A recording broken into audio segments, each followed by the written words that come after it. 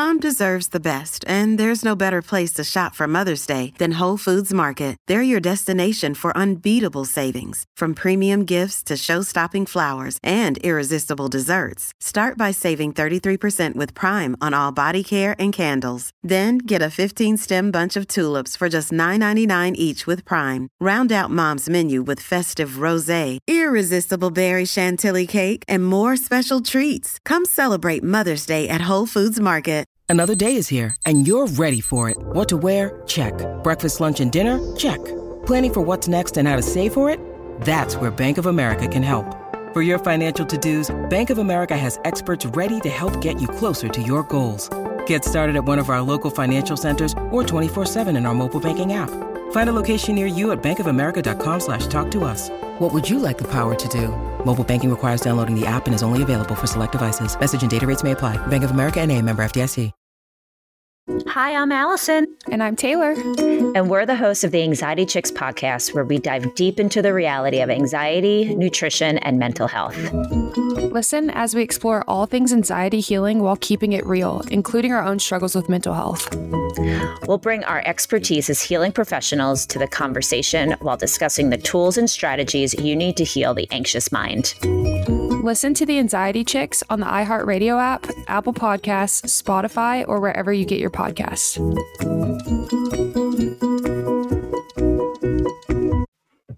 Hi, everyone. Welcome back to the Anxiety Chicks podcast. I'm Allison Sepanera.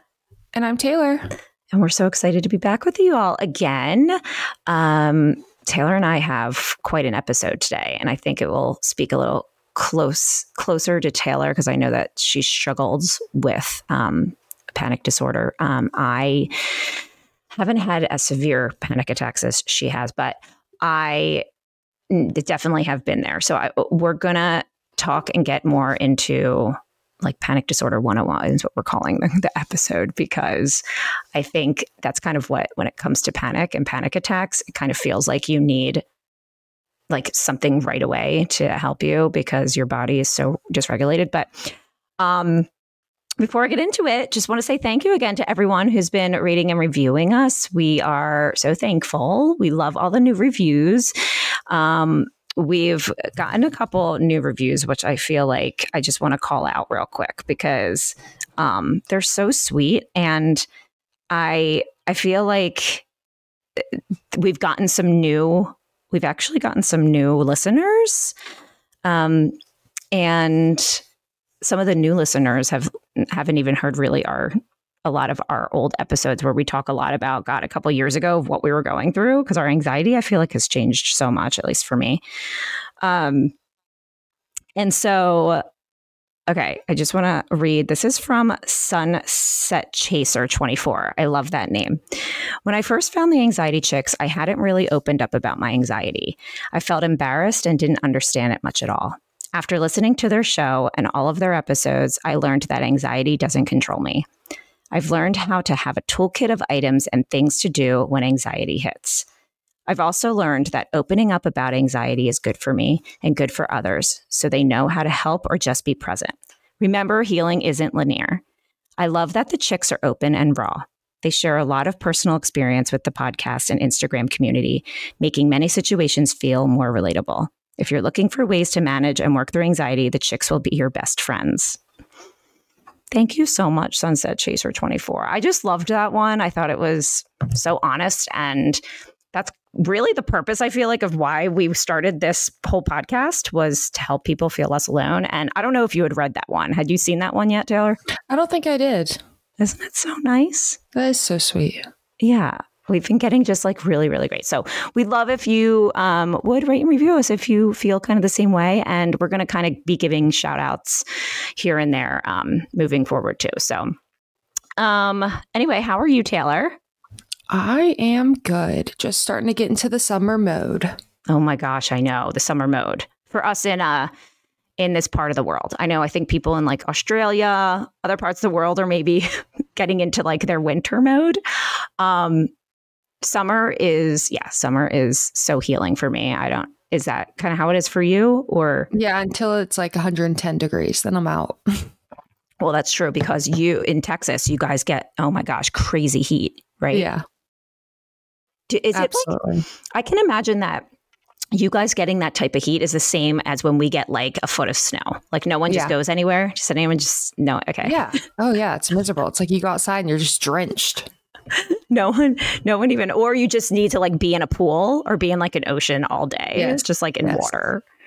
Yeah, it doesn't necessarily get as hot here in Philly. Sometimes we call it a heat wave when it does, because it's kind of rare. But all right, so should we get into it? Let's get into it. So I just want to like preface like how this episode's going to go, so you can like kind of have an idea if you want to like skip around and stuff. But we're going to start off with talking about the DSM, which is basically what they kind of look at. They meaning like a psychologist, psychiatrist. Yeah. Will look at to kind of get a. Sorry, I just want to say, I didn't mean to cut you off. But I think it's actually hard for someone to describe what it is. First of all, it's the Diagnostic and Statistical Manual of Mental Disorders. So say that 5 times fast, and it's basically, this is how I describe it, as like a Bible for therapists. It's like as licensed psychologists, we have to diagnose when we see clients in order for insurance purposes, mostly. And so there's all criteria for different type of mental disorders in this book. And that's kind of where we pull from. Sorry. Oh, you're fine. So yeah, we're going to get into that. And then I'll talk a little bit about my experience with panic disorder. And then we kind of have a good solid 7 steps to help someone with panic disorder. So maybe you're struggling with it too, and you're like, I don't know where to start. I don't know how to help myself. And this is just a good little like 101 guide for you if you feel you might be struggling with panic disorder, because I know I had no idea what panic disorder was when I first started going through it. So it's really important, and you'll feel less alone being educated by it. So, yeah. And I just want to give a little disclaimer. We are going to talk from the DSM. We're going to say kind of mostly verbatim what it says in the DSM, but just remember that everything we talk about is educational. We are not here to diagnose. Yes, I am a therapist, but I'm not your therapist. So if you feel like you connect with or resonate with things that we talk about on here, make sure you see a doctor or a therapist in your area, a psychiatrist, and get a proper diagnosis. Just wanted to make that disclaimer. Awesome. Okay. So it says panic disorder, which they sometimes call it PD, is characterized by episodic, unexpected panic attacks that occur without a clear trigger. Panic attacks are defined by the rapid onset of intense fear, typically peaking within about 10 minutes, with at least 4 of the physical and psychological symptoms in the DSM-5 diagnostic criteria. So now we'll get into that. So reoccurrent unexpected panic attacks. A panic attack is an abrupt surge of intense fear or intense discomfort that reaches a peak within minutes, and during which time 4 or more of the following symptoms occur: palpitations, pounding heart, accelerated heart rate, sweating, trembling or shaking, sensations of shortness of breath or smothering, feelings of choking, chest pain or discomfort, nausea or abdominal distress, feeling dizzy, unsteady, lightheaded or faint, chills or heat sensations, numbness or tingling sensations, derealization or depersonalization, feeling of losing control or going crazy, fear of dying. So that's like the first little block in the DSM-5 for panic disorder. It's having these random, that's what it says. It says just kind of like a panic attack that occurs without a clear trigger. So I feel like sometimes we talk about how there's always a trigger, but I feel like when you're in this like panic disorder state, it's kind of just super unregulated, right? Yeah, I mean, it's pretty I think that because it's so physical, a lot of people with panic disorder have a very, very difficult time understanding what the preceding event or situation was, or thought that actually was increasing these symptoms. And that's why a lot of people with panic disorder have a lot of panic attacks will be like, I wasn't thinking anything, or I don't know where it came from. It just came out of nowhere. And that's necessarily not true. It just feels like that in the moment because it's so intense.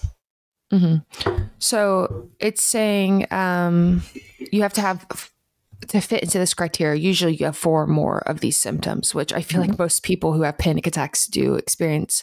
I know I experienced like maybe like all of them. But yeah, so let's see. And it says that the other part of the criteria is at least one of the attacks has been followed by 1 month or more of one or both of the following. 1, persistent concern or worry about additional panic attacks or their consequences. And 2, a significant maladaptive change in behavior related to the attacks. So that could mean behaviors designed to avoid having panic attacks, such as avoidance of exercise or unfamiliar situations. So at least one of those panic attacks were followed by 1 month of one or more of those 2 things. Because, and it says too, which is interesting, persistent concern or worry about additional panic attacks. So I'm sure I'm sure that was part, I know you've talked about before, how after you have a panic attack, it's almost like that's the rumination now. That's like where the worry goes now in your brain is like, is it going to happen again? And when? And then your body just is so dysregulated because of that. Yeah. So it says like, you're basically having one, like losing control or fear of having a heart attack or going crazy, which I hear all the time. And then, like she said, avoiding certain situations to avoid having those panic attacks again. And then C, which is the next step, is the disturbance is not attributable to the psychological effects of a substance. So it's not drug related, medication induced, thyroid issue, heart issue, because there are conditions that can cause panic attacks. So it's kind of like, first we have to like, check your thyroid, see what medication you're on. Are you doing drugs? All that stuff. Aside from that, you're dealing with this. That's when it's panic disorder and not like, your thyroid, hey, you have hyperthyroidism. So yeah, that's very valid. And then the last step is the disturbance is not better explained by another mental disorder. So the panic attacks do not occur only in response to feared situations, such as social anxiety disorder, in response to a phobic object or situation. So say you're like having a panic attack when you go flying or something, like that's so specific. In response to obsessions, as in OCD, in response to reminders of traumatic events, so like a trigger, and then as in PTSD, or in response to separation from attachment figures, as in separation anxiety. So, yeah. Allison, as a psychologist, like how do they decide the difference? Yeah, I was just going to say. So essentially what this last criteria says, the disturbance is not better explained by another mental disorder. So if someone, when we do the assessment, when we first see a client and we ask a lot of questions in the assessment, it's usually a little bit longer than normal sessions because we're getting a lot of information. When we're asking questions and we are diagnosing, if there is within the anxiety disorders, right, it's like an umbrella. So anxiety disorder is one part of the DSM, and then there's a couple different disorders underneath the mood disorders, the anxiety disorders. If someone fits the criteria of like a social anxiety disorder and has panic attacks, like that are connected to that criteria, the criteria is always going to be, the diagnosis is going to be social anxiety disorder before panic disorder, if that makes sense. Like post-traumatic stress disorder, if they fit the criteria of that, that's going to be sort of like the primary diagnosis is PTSD, not panic disorder. Right. Or if someone fits the criteria of, OCD. Yeah. If someone fits the criteria of all OCD, but it's also having these panic attacks, the primary diagnosis will be like OCD. And then, so it wouldn't necessarily be panic disorder as the primary diagnosis. Does that make sense? Yes. That makes sense. There's a lot of comorbidity going on with psychological disorders. People could be diagnosed with mood disorder, like major depressive disorder and panic disorder. There could be multiple diagnoses going on. Okay. So that I feel like we just throw a lot out there. And that's so, I mean, some people might be like listening, like, oh, this is so cool. Like actually hearing, you know, the scientific parts of the criteria of panic disorder. For me, sometimes, honestly, even going through my schooling and stuff, I hated the science of everything. Science is amazing. Listen, without it, there would be not a lot of, you know, stuff that we need. And I'm so thankful, but I think my brain has never been good at science. And so, even through my grad school and stuff, you know, really learning, I don't have like the DSM memorized, but I'm learning a lot about the science of our brain and psychology and the DSM and all the criteria and stuff like that. It kind of makes me go cross-eyed sometimes. So if you're like me and you're listening to that and you're just thinking, okay, what did they just said? Go and first of all, you can Google panic disorder criteria and you can look at it for yourself. But we're going to kind of go through this part of the podcast might be a little bit more relatable to you. And Taylor kind of talks about her own experience. Remember, everyone's experience is different. So, but she's going to talk about her experience and we're going to kind of give a little bit of healing tips for you of what can be helpful if you do feel like you relate to this. So I think it'd be cool if we start with like breaking it down, kind of like you said. So like the beginning, like I know I meet this criteria, or I did meet this criteria for sure. So in the beginning, it's like I was having a million panic attacks a day, right? And every single panic attack, I can guarantee you, looking at this list, I had horrible palpitations. My heart felt like it wasn't beating right. I had hot and cold sensations. I had the shortness of breath. I had trembling. I was sweating. I felt very dizzy. I always felt like I was going to pass out. I had that fear of losing control or like that impending doom feeling. Things didn't feel real. I had this like I need to escape feeling. And this was like every single time I had a panic attack. Like it just didn't feel. That's why I think people who struggle with panic attacks think something must be wrong with me because why am I feeling this way? Do you know what I mean? Because it's like so many symptoms at one time. At least for me, it was. And then the next part, which is so relatable, which I think that reading this DSM can help so much because when you read it, you really feel less alone. Yeah. No, do you know what I mean? Like the next part, literally the next part is like the fear of losing control, having a heart attack or going crazy. And it's that like avoidance cycle you get into once you have those panic attacks. It's this loop that you're like a hamster on a wheel and you just don't know how to stop it because that experience that you had of those panic attacks and those symptoms is so traumatic to the body and the mind that you start just continually fearing that happening again, which like you said, you're like, that panic attack came out of nowhere. Well, no, it didn't. Right. Because you were continually fearing and thinking of those feelings coming back again. I mean, that's the cycle I lived in. It was like, if I do this, I know this will happen. And then it got to be everything. Because I remember it was like my list started small. It was like, oh, if I go to PetSmart, like the lights there triggered me. So we can't go back to PetSmart. And then it was the grocery store. And then it was walking down the street. And then it was literally like eating sugar. You know what I mean? Like the list became because you would have a panic attack and you would just try and relate that panic attack to that specific thing. But that's not how it works. You know what I mean? Right. Well, also because the first one, you like in your mind, the first one, quote unquote, came out of nowhere. So how are you're trying to, and when that happens too, what's the worst part of it and why it's considered, you know, an anxiety disorder is because you feel like you have no control anymore. Right. If that could happen out of quote unquote nowhere, then what control do I have if I don't know what it was that did that?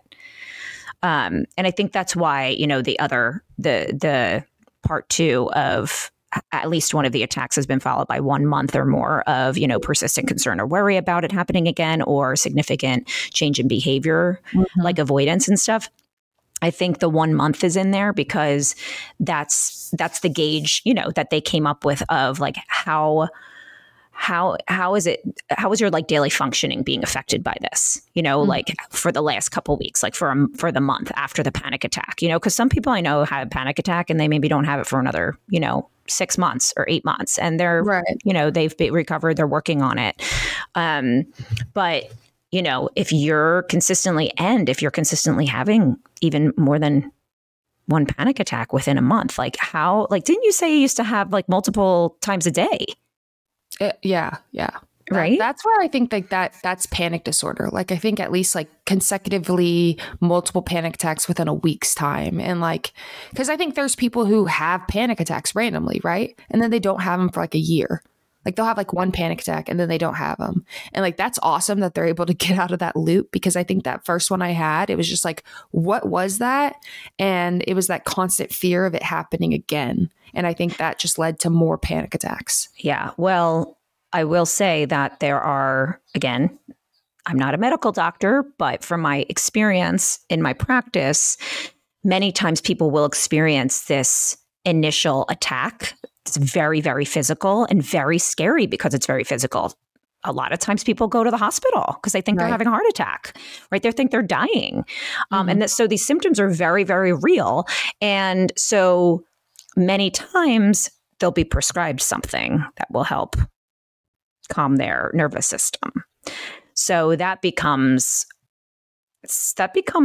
like pretty helpful for some people. But when they're so dysregulated, like a lot of the clients that I've worked with, some of the types of medicines that they were given actually helped regulate them. So they were able to actually like work on what might have happened before the panic attack in their mind. Because when you're in that panicked state, you're not thinking rational at all. That's it. You can't.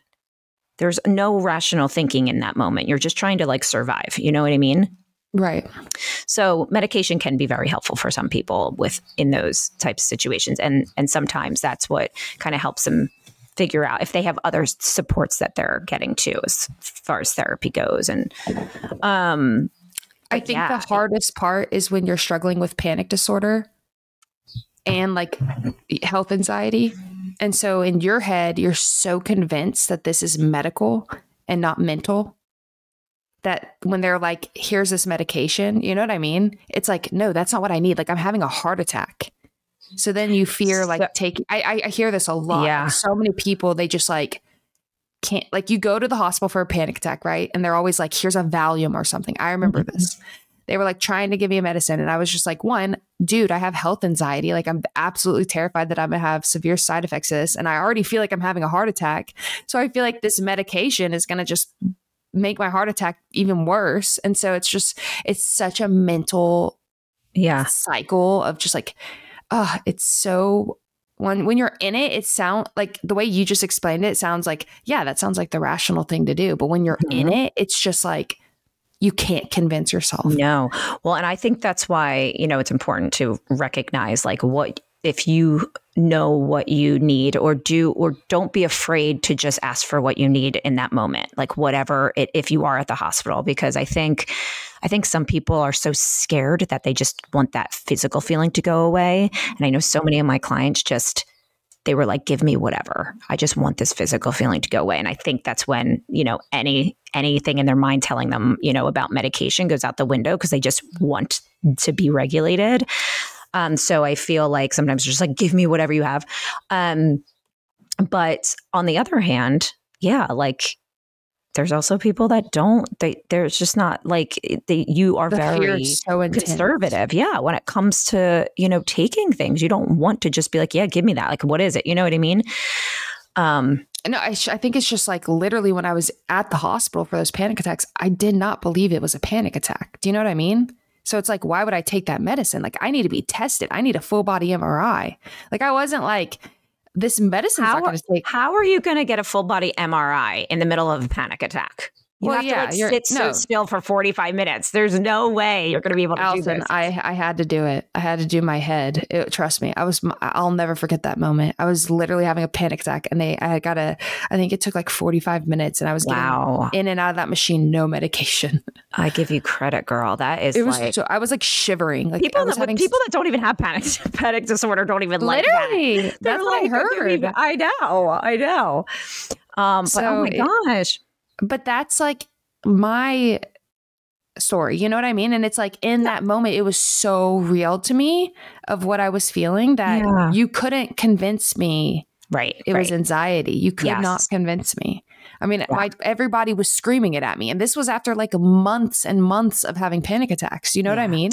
Oh, your body was probably just so like that breaks my heart. I just feel like your body, if that was months and months, was probably just so dysregulated at that point. I was to go to bed at night was having to pass out. Like I had to literally get to the point where I would just pass out because like I truly was convinced I'd stop breathing in the middle of my sleep. Yeah. And the more I talk about my story, though, it sounds crazy, but the more I talk about it, there's so many people who message me the same exact thing. It's so hard for the people struggling with panic attacks and panic disorder to believe that it is that. Like, I think you spend majority of your time not believing you have a mental thing going on. Like you believe this is completely physical. Everybody's lying to you. People are missing things. And you're so stuck in that. Here's what I would say as a therapist. I would be like, just say you walked in as my client. I would be very interested in looking at the criteria of illness, anxiety disorder for you. Yeah, that's the thing. I had the books. Like it was so weird. But I'm saying if you were seeing a psychologist, though, weren't you like diagnosed by a therapist or? Yeah. So they didn't diagnose you with that? No, they did. But I think when you're like so convinced in your mind that you feel so physically ill, you think like, right. It's weird. Allison, I mean, thinking back to it, I was just so convinced. And okay, now I'm getting it. So even when they told you like, okay, I thought they were brushing me off. It's illness, anxiety disorder, and here's why, and I'm going to help you with this. You still didn't believe it was that. You believed you were. I was like, who are they? Oh, okay. Like, who's a therapist to tell me medical advice? That's what I was thinking in my head. Oh my gosh. I don't know. I was just like, I feel like they tell people this all the time, and like, and then you get those TikToks where people are like, you always get brushed off as anxiety. And like, you know, social media, people are always like, oh, women always get treated as crazy. And like, then they forget what, like, there's something actually going on. And I mean, I don't know.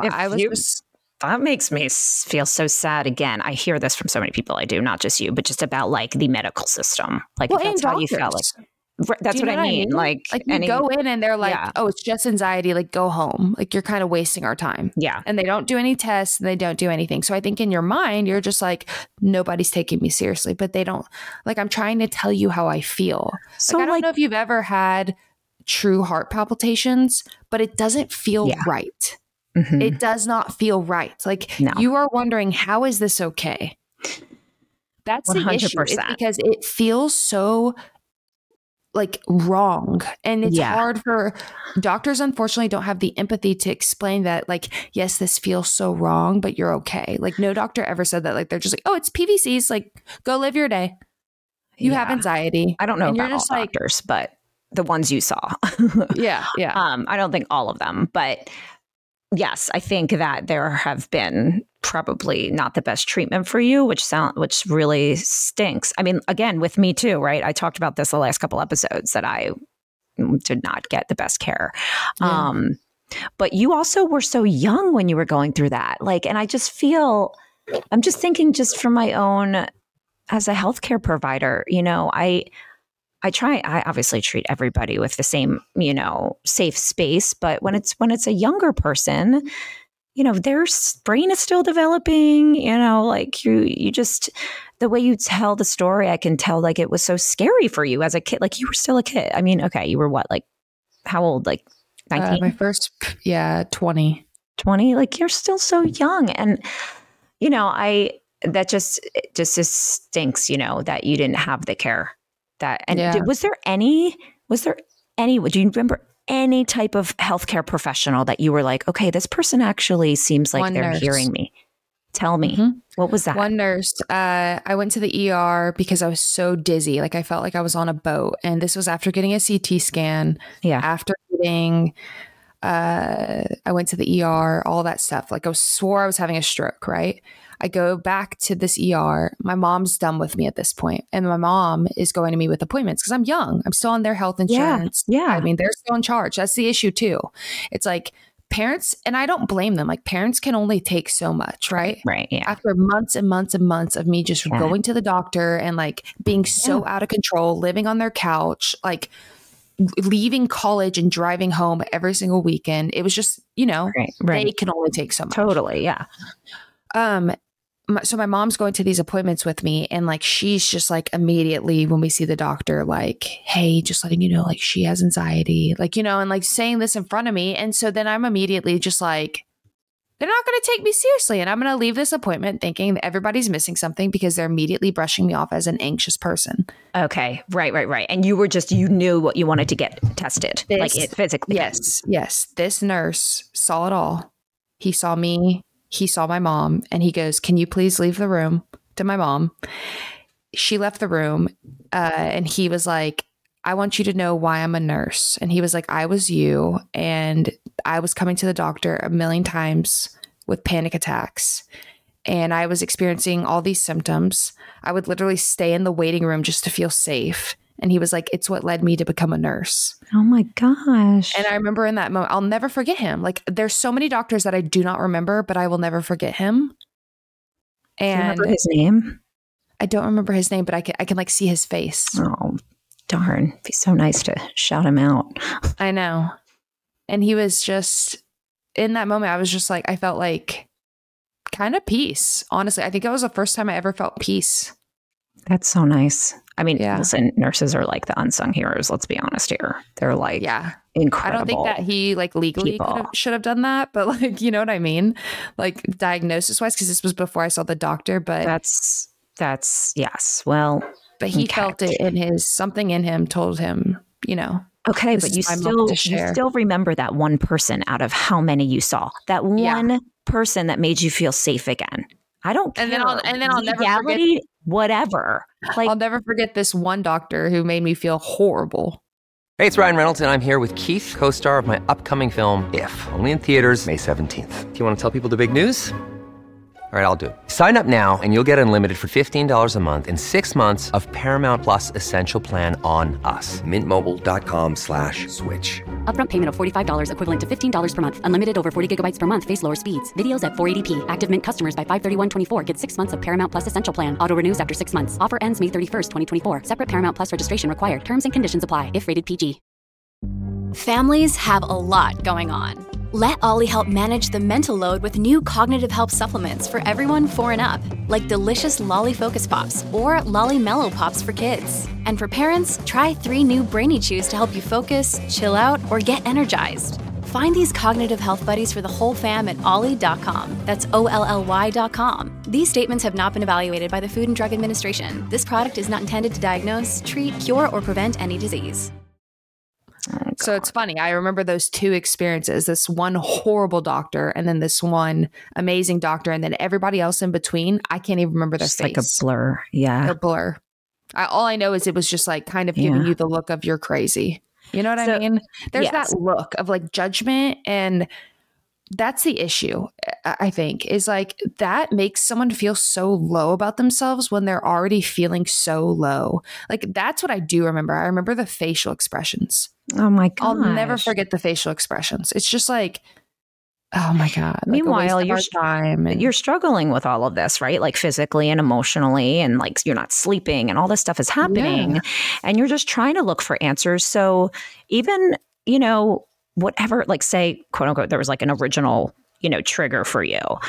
Forget it. You now have like so many layers of things that you're probably anxious about now at this point, with the medical system and with different people, and then like not feeling heard. And, you know, forget the first panic attack. It's like, oh my gosh, now, you know, and more then trauma. Yeah, more trauma. So, okay. So what, and I know you talked about this a little bit before in like a past episode, but what ended up, so you know how much Taylor and I talk about feeling like just another number when we go to the doctors lately? It's been really frustrating for me for years, honestly, because of my digestive issues, my IBS, my reflux, and I haven't even been able to find a primary care doctor. I feel like they're always rushing me out the door. I'm basically given just generic advice, like they're looking to treat some type of symptom, but not really me as a whole human being, which is why I started digging into other options for more personalized healthcare. And I found Wild Health, and I love today's sponsor. It was founded by 2 emergency room physicians And Wild Health takes a proactive and preventative approach to healthcare called precision medicine. And what's really cool is that Wild Health actually looks at you as a whole person and uses your genetics, uses biometrics and lifestyle data to help you determine what your body needs as far as nutrition, exercise, sleep, supplements. So say you want to lose weight, right? Or you want to improve your energy. I know, like I said, I'd love a doctor to give me the time of day and tell me more about my digestion or more about any supplements that may be good for my body, maybe more about my reflux.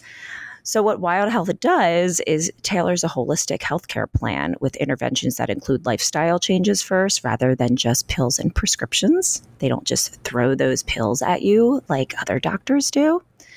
And Wild Health actually addresses the root cause of health problems by taking a holistic approach, which to me is incredible because I'm a holistic practitioner.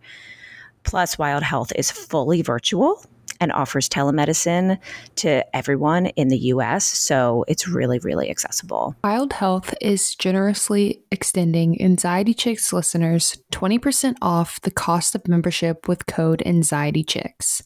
Head over to wildhealth.com/anxietychicks and use code AnxietyChicks at checkout. Make this commitment to yourself and start taking control of your health today at wildhealth.com/anxietychicks. Now let's get back to the episode.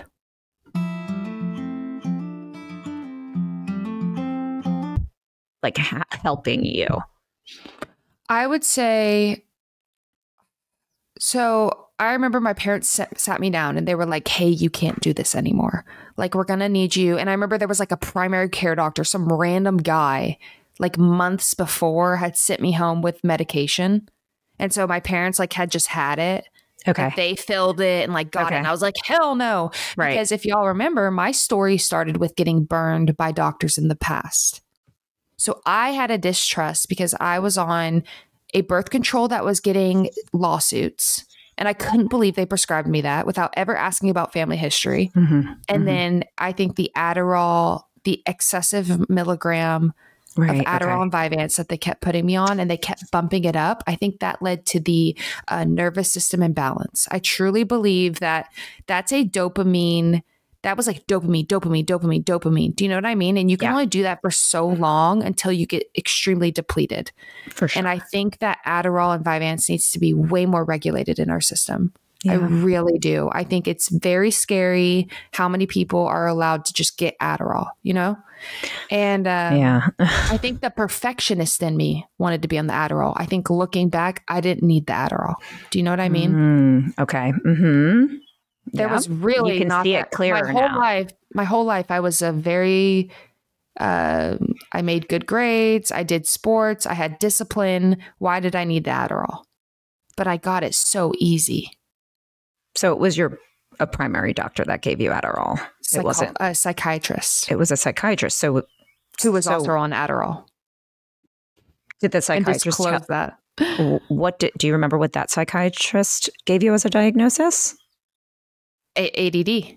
Okay. So she asked me just like a couple questions and it was like, you could just lie about them. And I did.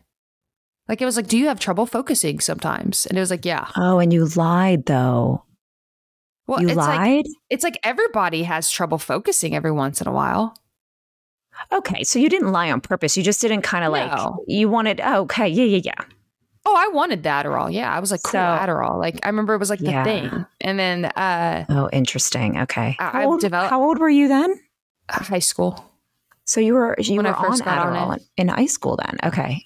Yeah. I think going into senior year. And I remember my mom was with me and she didn't like that lady at all. And she left that appointment. She was like, I don't think this is good. Like, I remember my mom telling me that. She was like, I don't think this is good. And I didn't listen to her because, you know, you're a high school kid. All your friends are on Adderall and it's the cool thing. I didn't have that experience in high school, but I know in the years you were in high school, I know there was it was being prescribed a lot. Everybody I know is on Adderall. Like, really, it's freaky. Wow. And I know right now there's like even an Adderall shortage.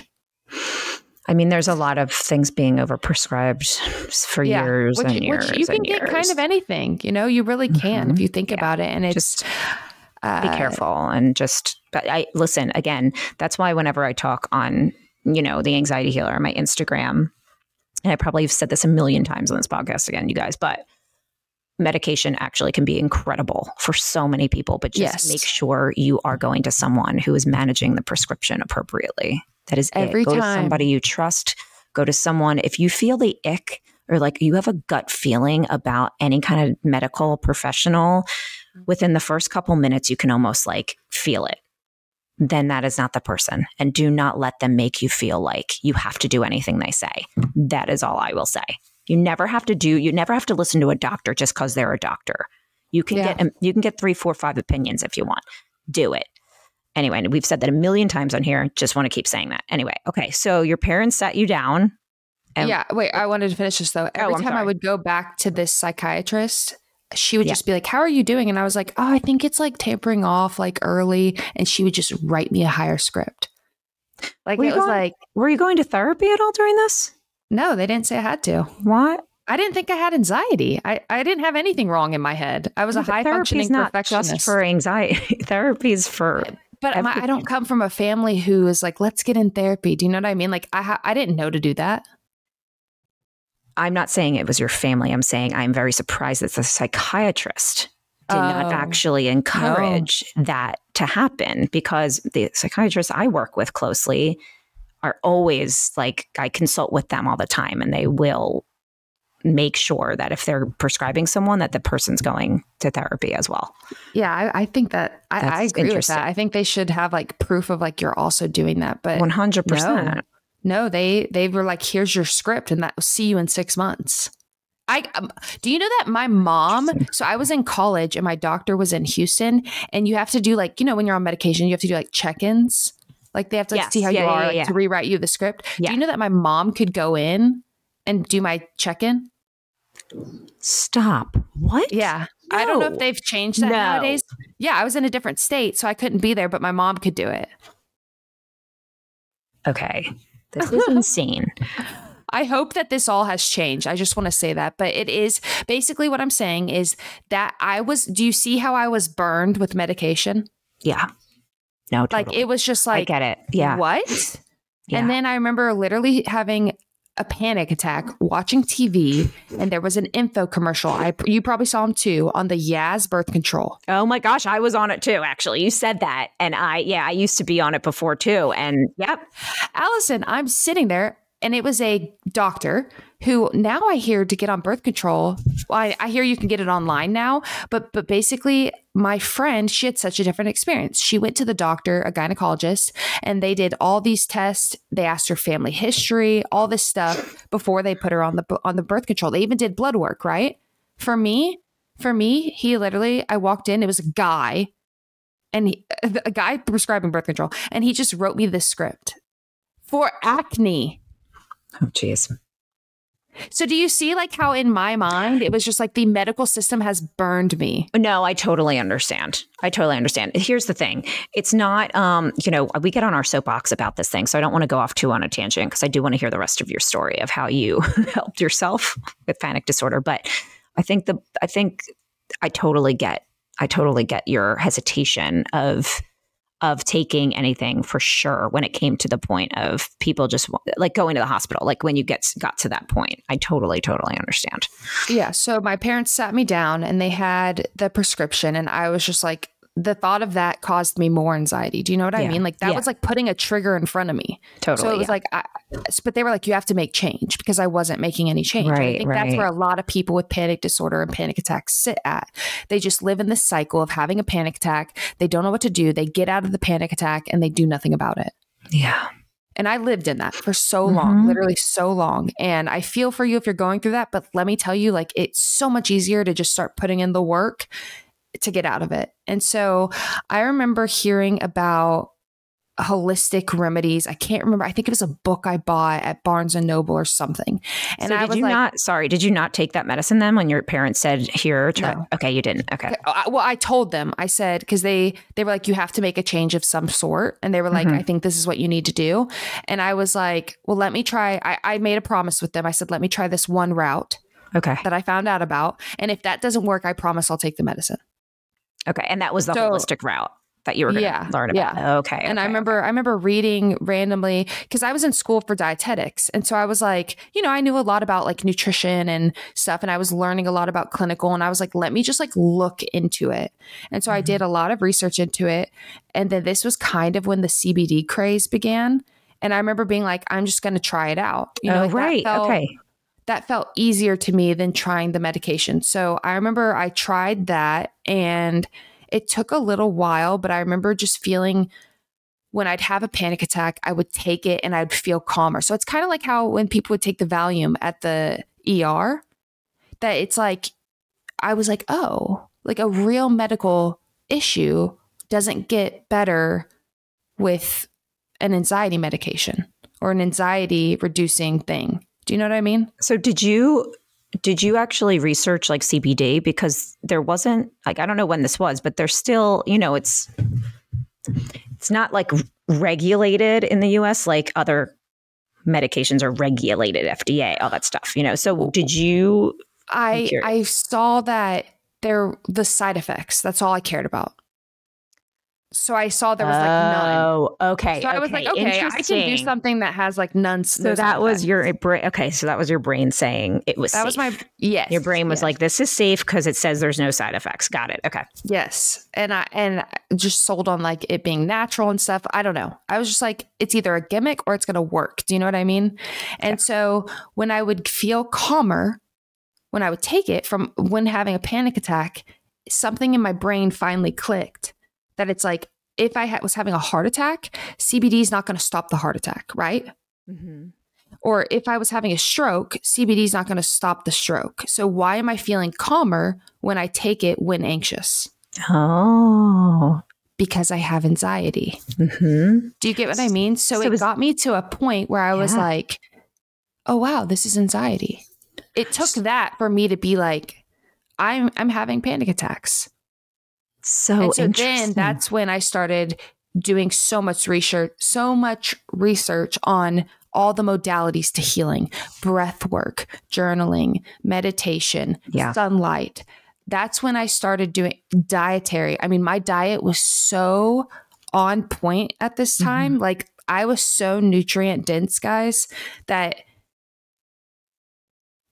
but it took me that. Do you know what I mean? Like it took I had to have that realization. No professional telling me I had anxiety was enough. Right. So when you were able to kind of feel, it sounds like your body became more regulated. So your brain was able to see clearer because that's essentially how it goes. Yeah. That's why when you're in this like dysregulated panic state, like all the time, you're not able to reach the part of your brain that that you need to reach in order to actually like calm your body. Yes. That's what I tell people. I'm like, why you can't just take the medicine and you can't just take the CBD, and that's not what made everything go bye-bye. Yeah, but you know what I will mean? say some people actually need some of those tools, like the medication in order to regulate. And then you can't just use that though. But that's like, that can be the stabilizing thing at first. But no. So okay. So once you kind of recognize that you were falling into this category of like panic disorder. So when were you actually diagnosed then, I guess? Way before that. Oh, okay. By not the same psychiatrist, by a different psychiatrist? Yeah. I don't know if it was a psychologist or a psychiatrist. I saw a bunch. Okay. Did you feel any like connection with any of them?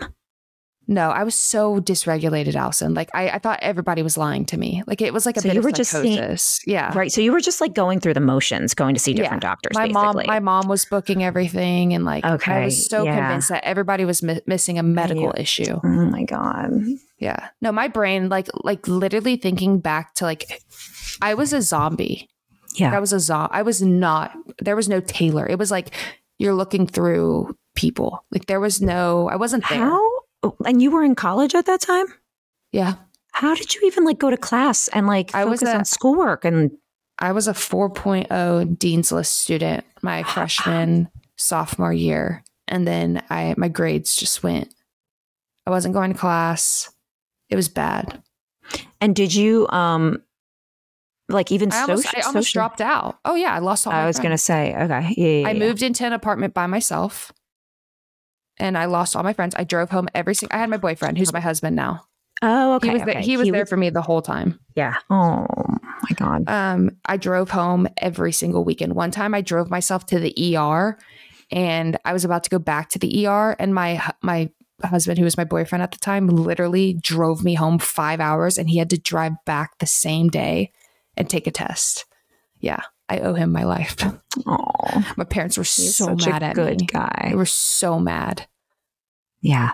So, okay. So you started kind of doing some research on your own, finding, these new concepts that sounds like you didn't know before, the concepts of like mindfulness and breath work and all that.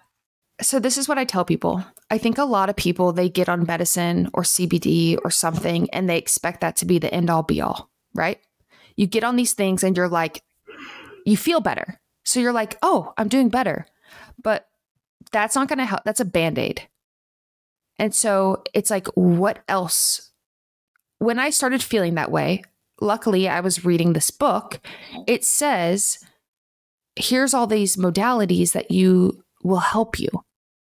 And so reading that, I was like, I'm going to do all these things because if I do all these things, something's going to work, right? You don't remember what book it was?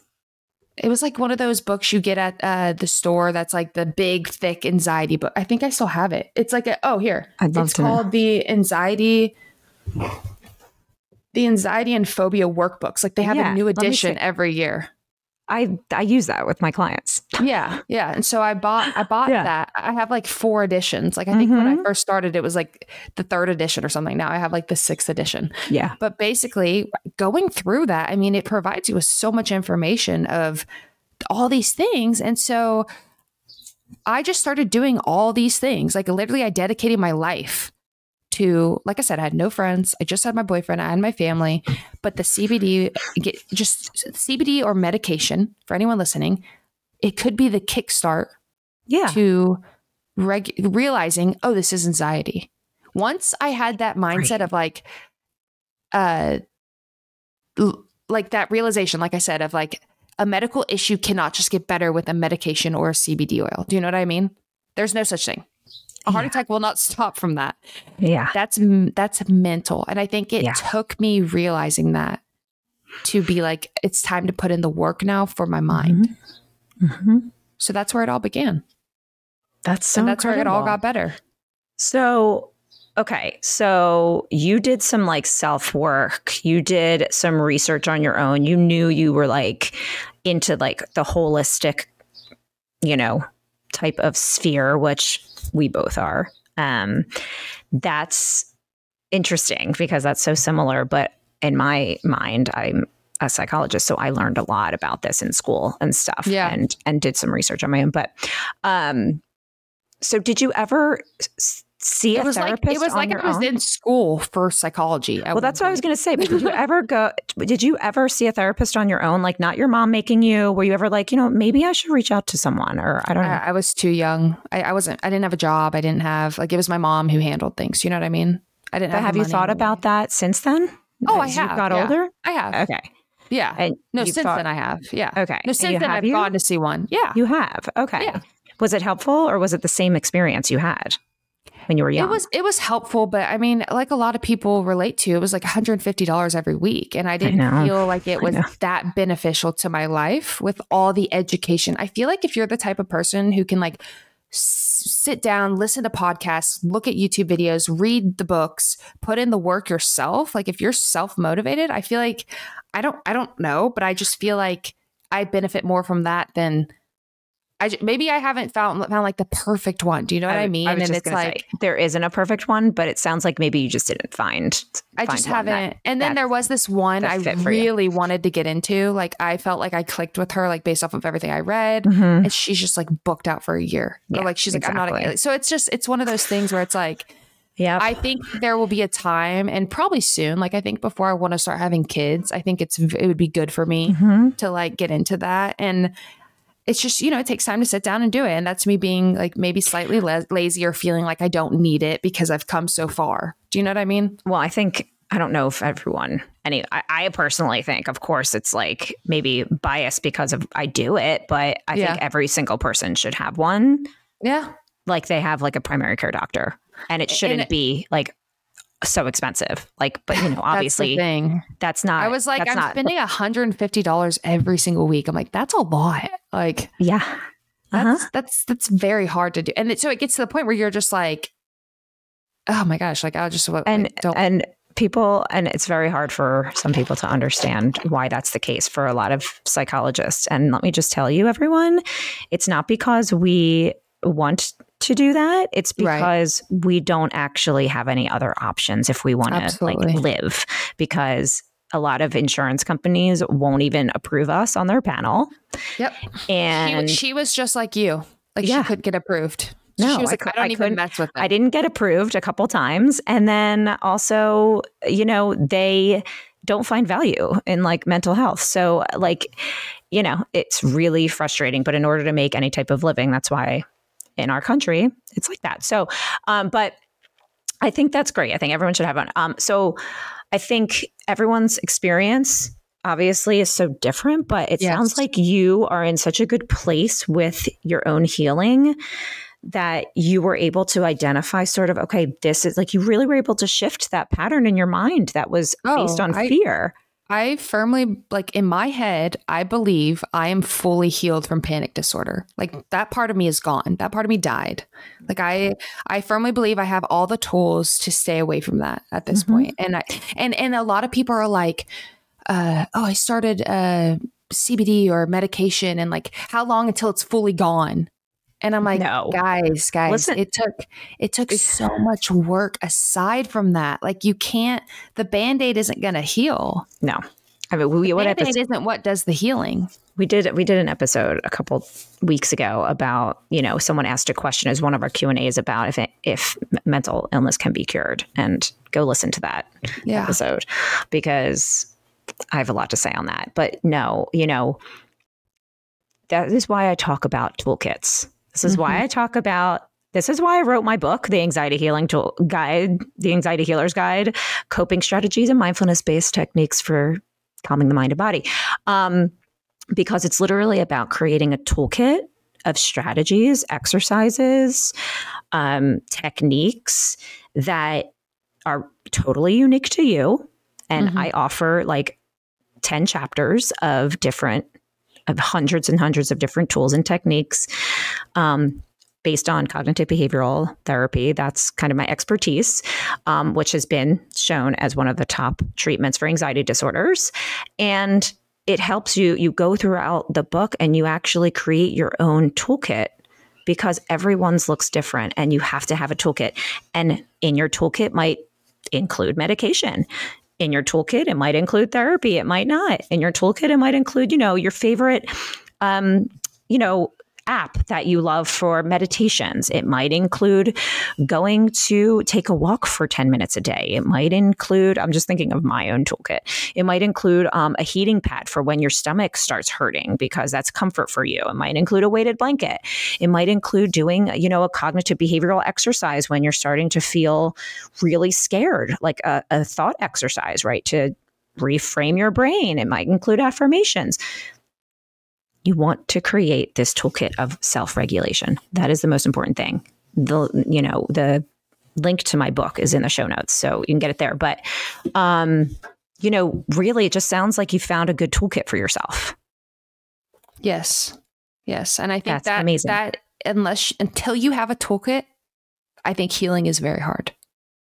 100%. And guess what? It's not linear, like that awesome review just told us in the beginning. Yes. So you have a toolkit, and there might be some things that work, 1 week, and then like a couple weeks later, you get a situation that's kind of triggering for you, and some of the tools that used to work 4 weeks ago aren't working. So you have to figure out, okay, well, what are some things that I need to do right now? Do I need to reach out to my support system?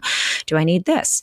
When you're grieving or someone, like I know for me, the death of my dad, I had to tap into all different parts of my toolkit and learn even new tools that I didn't know to add to my toolkit after that happened. So life happens, right? After you went through your whole thing with the health scare you had, right? With that, I want to call it like the boil you had or something you had, right? That skin thing you had, that's something that's a scare. That's something that scared you. So you have to tap into the toolkit in that moment. Now, if that happened and it was you like 10 years ago, you probably would have had, I would have been admitted to the hospital, probably mental institute, probably a bodysuit for sure. You probably would have been. No, they would have been able to even get through that. Yes, and now you did. So it's amazing. Thank God. Like back then, I didn't have like any crazy event happen to me. Do you know what I mean? Like I thought in my head I was having crazy events happening health wise, but thank God, like no test ever was like, Yeah, I mean, you never know. You never knew. People survive really scary things every day. Yes. And they're incredible people, and everybody survives things every day. And so just know that, that's where mindfulness comes in a lot, because even if you are going through something really, really difficult right now, just remember that today is today, and really try and work on just being present with where you are in the day, and that you're safe here and you're safe right now, and that you just want to move through your day, reminding yourself that today is today. Sometimes I'll say to myself, okay, it's Monday and it's 12:30 right now. That's when we're recording this. It's Monday. And sometimes I have to say that to myself, like throughout the day. It's Monday today. It's 2:00. Okay. And where am I? One of my favorite tools is like grounding yourself with your senses. Where am I? I look around myself. I'm going to like say where I am. I'm going to move my body. I'm going to like see, can I smell anything that smells good? Like, how does my clothes feel? All that stuff. One of the best things you can do to ground yourself if you're feeling anxious. So we gave some tips. Were there any other tips or tools that I was about to say? Here's just the list breakdown. Okay. This is about helping someone who struggles with panic disorder. Educate yourself about panic disorder and try and help educate them. Be supportive. Help them identify triggers. Encourage them to seek professional help. Help them practice relaxation techniques. Be patient and understanding, which can be very hard. Like don't try and be perfect. Like that is so, like thinking about the version of me that my parents had to be around for so long, like I would have hated me too. And then the last step, take care of yourself as well. Like, yeah, dealing with someone who struggles with panic disorder, that's a lot. Yep. Awesome. All right, y'all. This was a little bit of a more intense episode. So go and do something special for yourself and maybe do a little breath work after. And always DM us with questions, or you can email us at theanxietychicks@gmail.com. All right, girlfriend. Talk next week. Bye, guys. Seeking the truth never gets old. Introducing June's Journey, the free-to-play mobile game that will immerse you in a thrilling murder mystery. Join June Parker as she uncovers hidden objects and clues to solve her sister's death in a beautifully illustrated world set in the Roaring '20s. With new chapters added every week, the excitement never ends. Download June's Journey now on your Android or iOS device, or play on PC through Facebook Games.